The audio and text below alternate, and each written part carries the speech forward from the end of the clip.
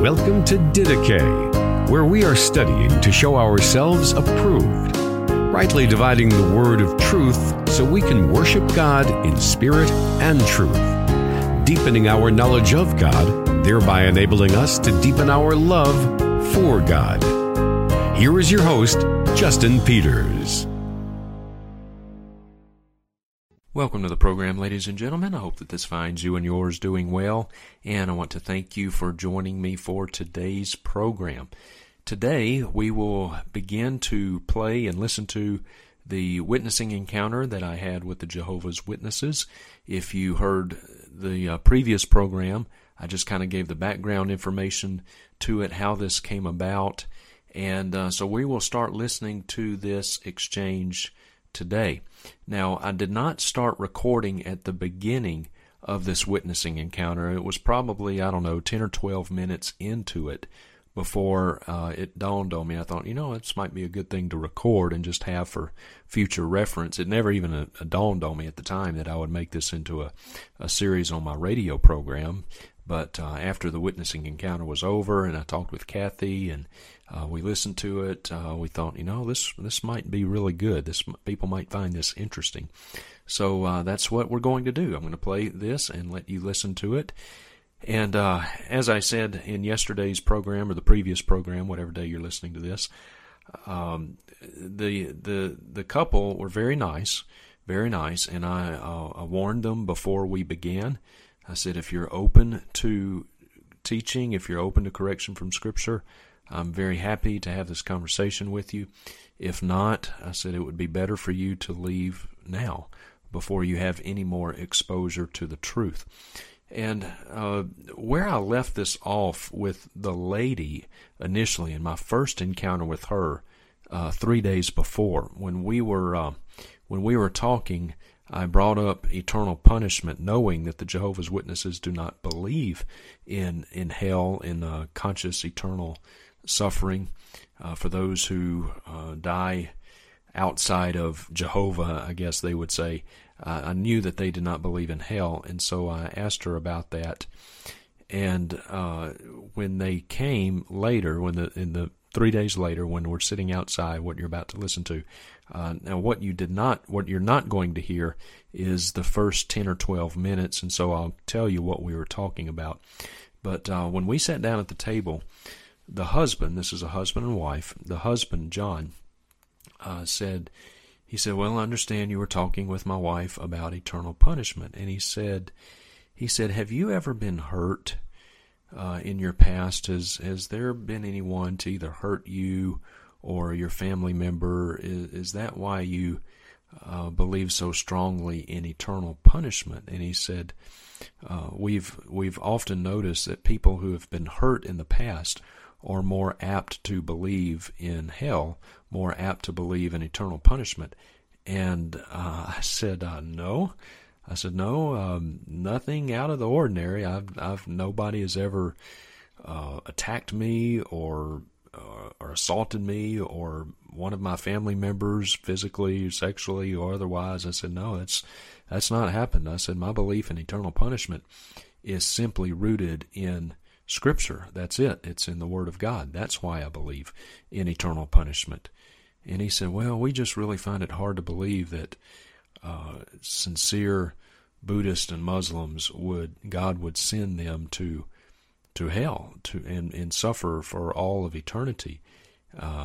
And so that's kind of the synopsis of the first 10 or 12 minutes. And so that will hopefully make more sense to you as we begin listening, because one of their arguments was that sincere Buddhists or Muslims, people who believe in Allah, as long as they are sincere, God would not send them to hell.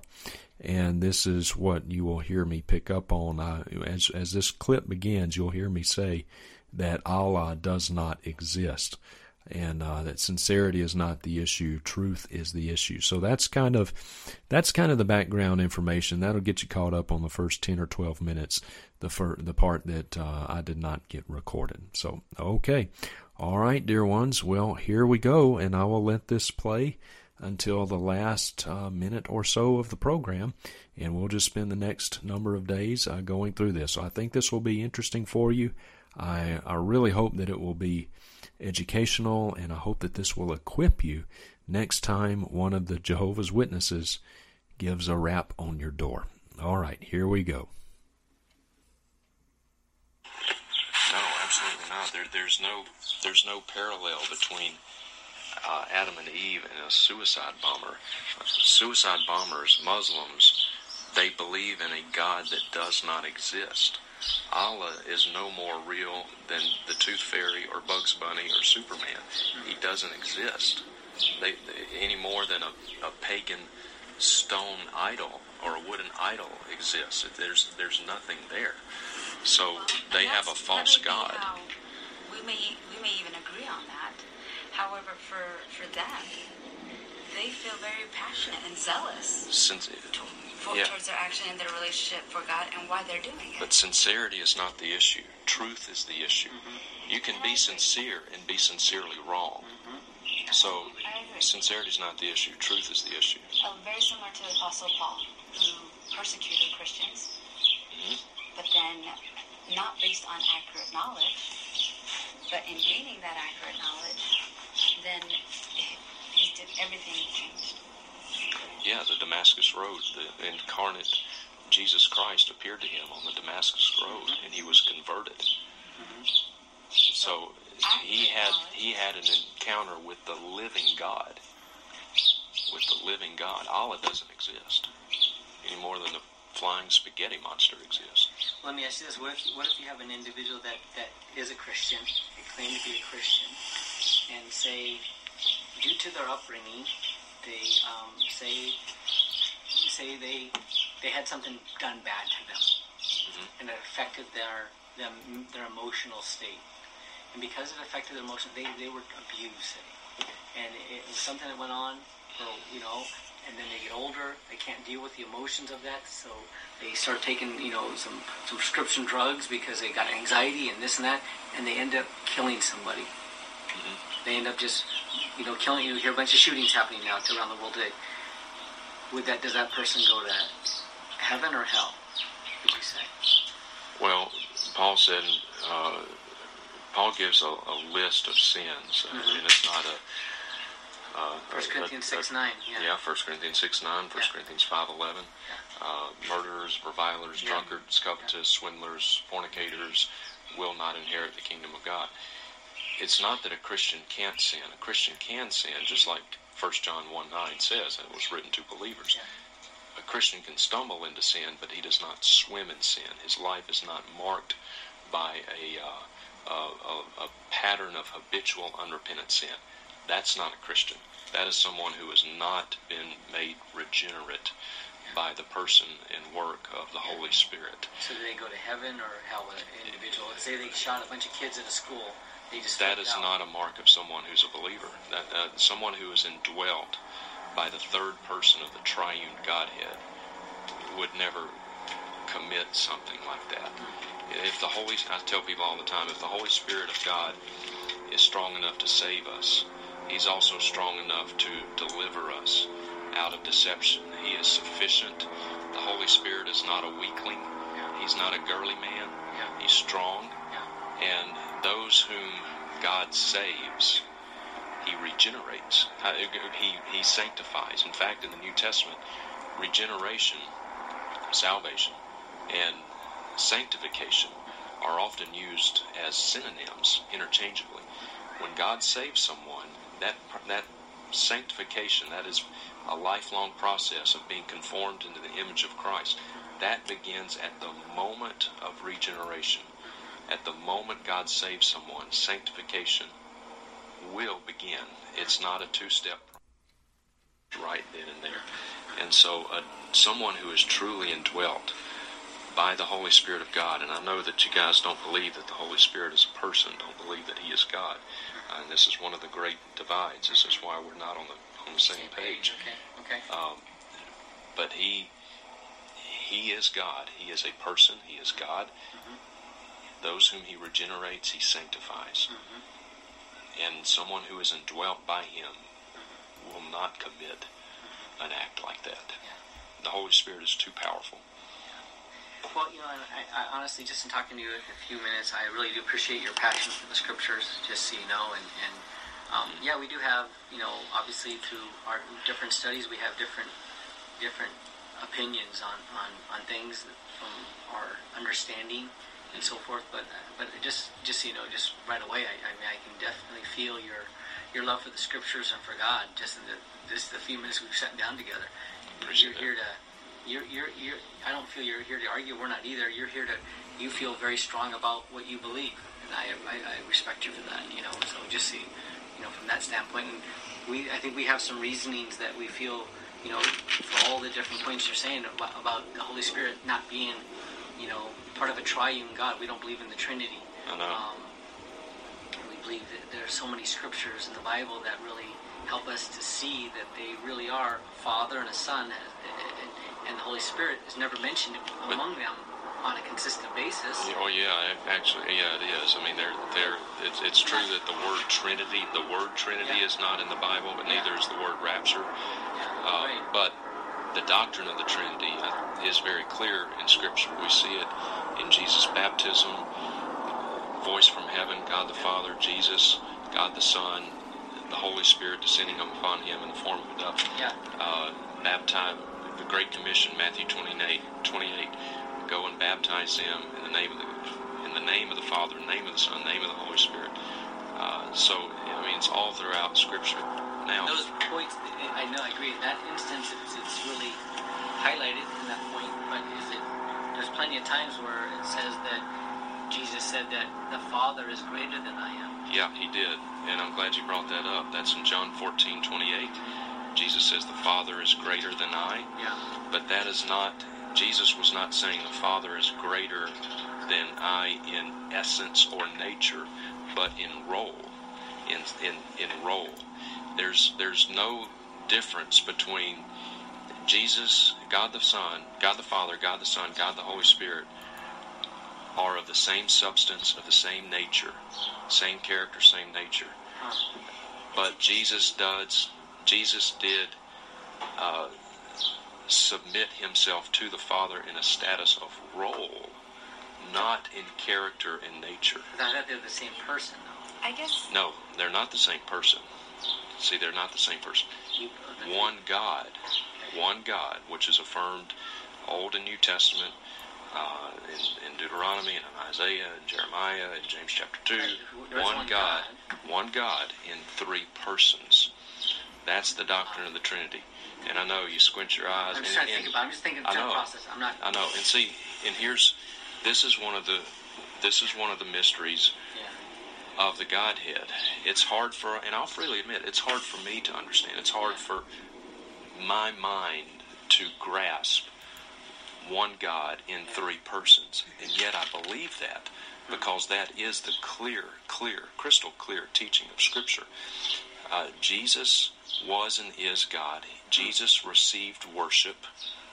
What did Thomas say when he saw him after the resurrection? My Lord and my God. Mm-hmm. Did Jesus rebuke him? No, wait a minute, Thomas, hold on, you're getting carried away here. No, Jesus received that. He received worship. Now, if Jesus was not God, and yet he received worship, then he was a blasphemer. Well, that was after his resurrection at that time, and at that time, obviously he was appointed now. Thomas said, my Lord and my God. I guess. And Jesus did not rebuke him. He received that. But in John chapter 5, verse 30, Jesus says, I cannot do a single thing on my own initiative. But just as I hear, I judge, and my judgment is righteous because I seek not my own will, but the will of him who sent me. That is Jesus, as I said, submitting himself to the Father in a status of role, not in character, nature, not in essence. Jesus says, if you have seen me, you have seen the Father. Remember that? Philip said, show us the Father. Jesus said, Philip, I've been with you. And you say, how do you say, show me the Father? He said, if you have seen me, you have seen the Father. I and the Father are one. Right. Before Abraham was, I am. So he's trying to make clear that he had a pre-human existence before he came to the earth. And it says that even in the scripture it says, before God created any of the things, he first created me. No. See, this is another divide. Jesus is not a created being. And I know you guys believe that he was created. On that, Colossians 1:15. So you've researched that. Okay, so you don't believe that scripture, or? Oh yeah, I sure do. I would love to talk about Colossians 1:15 with you. I guess the question I have is, God being all-powerful, all-knowing, his thoughts are greater than our thoughts. And throughout the entire Bible, he uses the distinction to help us understand, to better understand his being. He has used the relationship of a father and a son. Couldn't he have, and to make it clear, because he's really trying to make it clear for us, he's trying to direct us and instruct us through his word, the Bible, why would he use that designation of a father and a son?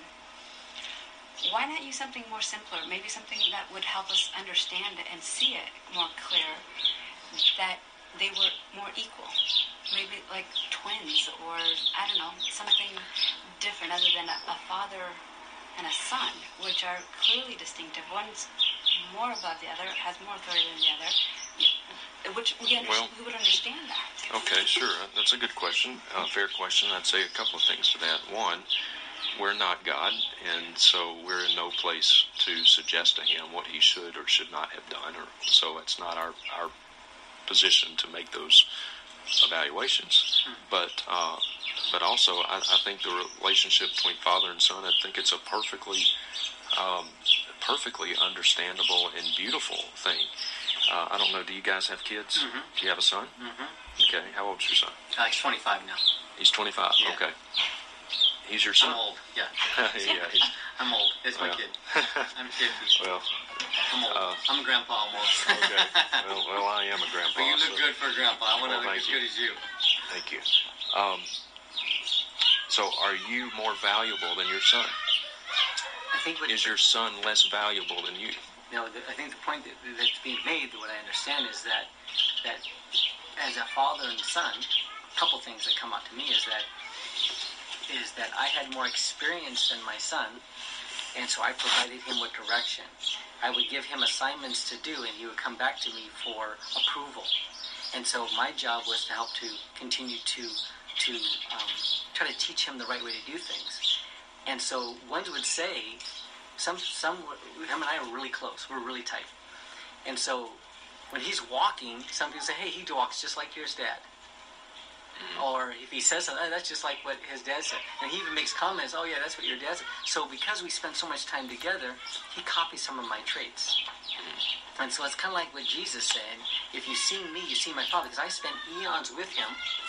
And so when I come down to earth, what I have to say is not my will, but my Father has given me all the direction. He's told me what I need to do to provide a ransom to fix all these things. I don't do anything on my own initiative. I'm doing what he says, and I'm getting his approval, because God says, I approve of him. God says, this is my son, the beloved, whom I have approved. And I understand what you're saying. You see what I'm saying? I see what you're saying, but here's where it breaks down. Okay. Your son is bone of your bone, flesh of your flesh, right? I mean, he's your offspring. Yeah. You're right. Yeah. He is a human being just as much as you are, right?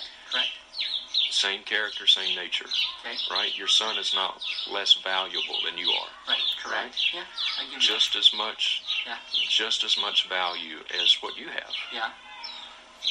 Okay, so that's where it breaks down. So the Father is not greater than the Son in character and nature. That's not what Jesus was saying. But does he always have to, according to the Scriptures, give me dignity and respect as his Father? Of course. So Jehovah, Yahweh says that there is a not a hierarchy is a bad word, but there's a He does have an order. There's an order of respect. Okay, I'll tell you what. We can kind of go round and round with analogies. So let's get back to the Scripture. Okay. Let's Let's go to Colossians 1:15, because I know that's one of your key verses. Well, it's not a key verse actually. It's just one of the verses in the Bible. Okay, dear friends, I hope that was interesting for you, and I think that's a good place for us to stop, because in the next program we will get into Colossians 1:15. That is one of their key texts to support their erroneous teaching that Jesus is a created being. So we will begin to listen to that exchange, Lord willing, in tomorrow's program. So as you just heard today, they clearly believe that Jesus is not God. They would give a nod that he had some pre-incarnate existence, but not co-eternal with the Father. They believe that he was a created being. And you heard me kind of try to give the analogy. He talked about how Jesus said, the Father is greater than I, but I said, yes, he did say that in John chapter 14, verse 28, but that is not a difference in character and nature, simply a difference in role. Jesus has been God the Son for all of eternity, the eternal sonship of Jesus Christ. So Jesus submitted himself in role to the Father, but by his character and his nature, Jesus, there is no difference between God the Son and God the Father. They are both God. And as I said, Jesus accepted worship from Thomas when he said, "My Lord and my God." Thomas did not rebuke him. He accepted that worship. Jesus forgave sins, something that only God can do. So if Jesus forgave sin, something that only God can do, and he was not God, and if Jesus received worship as being God when he was not God, then we cannot even say that Jesus was a good person, was a good teacher. He was a liar and a deceiver. And so they really, and you'll pick up on this, the Jehovah's Witnesses, these two people for whom my heart breaks, they had no good answers. No answers from Scripture, just reasoning. They had a very hard time understanding the Trinity. And of course, if we are honest, all of us have a difficult time intellectually understanding the Trinity. Do we not? I do, because it's hard for my finite fallen mind to wrap around one God in three persons. And yet I believe it. Even though I do not understand the Trinity, I believe the Trinity because Scripture teaches it. They do not understand the Trinity because they too have fallen intellect. That's why they don't understand it. But the reason they do not believe in the Trinity is because they are not believers. They are not indwelt by the Holy Spirit of God. So they don't understand it for the same reason you and I can't completely understand it. But you and I believe it because we are indwelt by God's Holy Spirit. We've been made regenerate. They do not believe it because they are unregenerate. They are not saved. All right, dear ones, I hope this was helpful for you. I look forward to our next time together, and until then, may the grace of our Lord Jesus Christ be with you all. Thank you for listening to Didache. We hope that you were encouraged and edified by what you just heard. If you have a question or comment for Justin, are interested in more teaching resources, or would like to have him come and preach at your church or conference, you may contact him at justinpeters.org.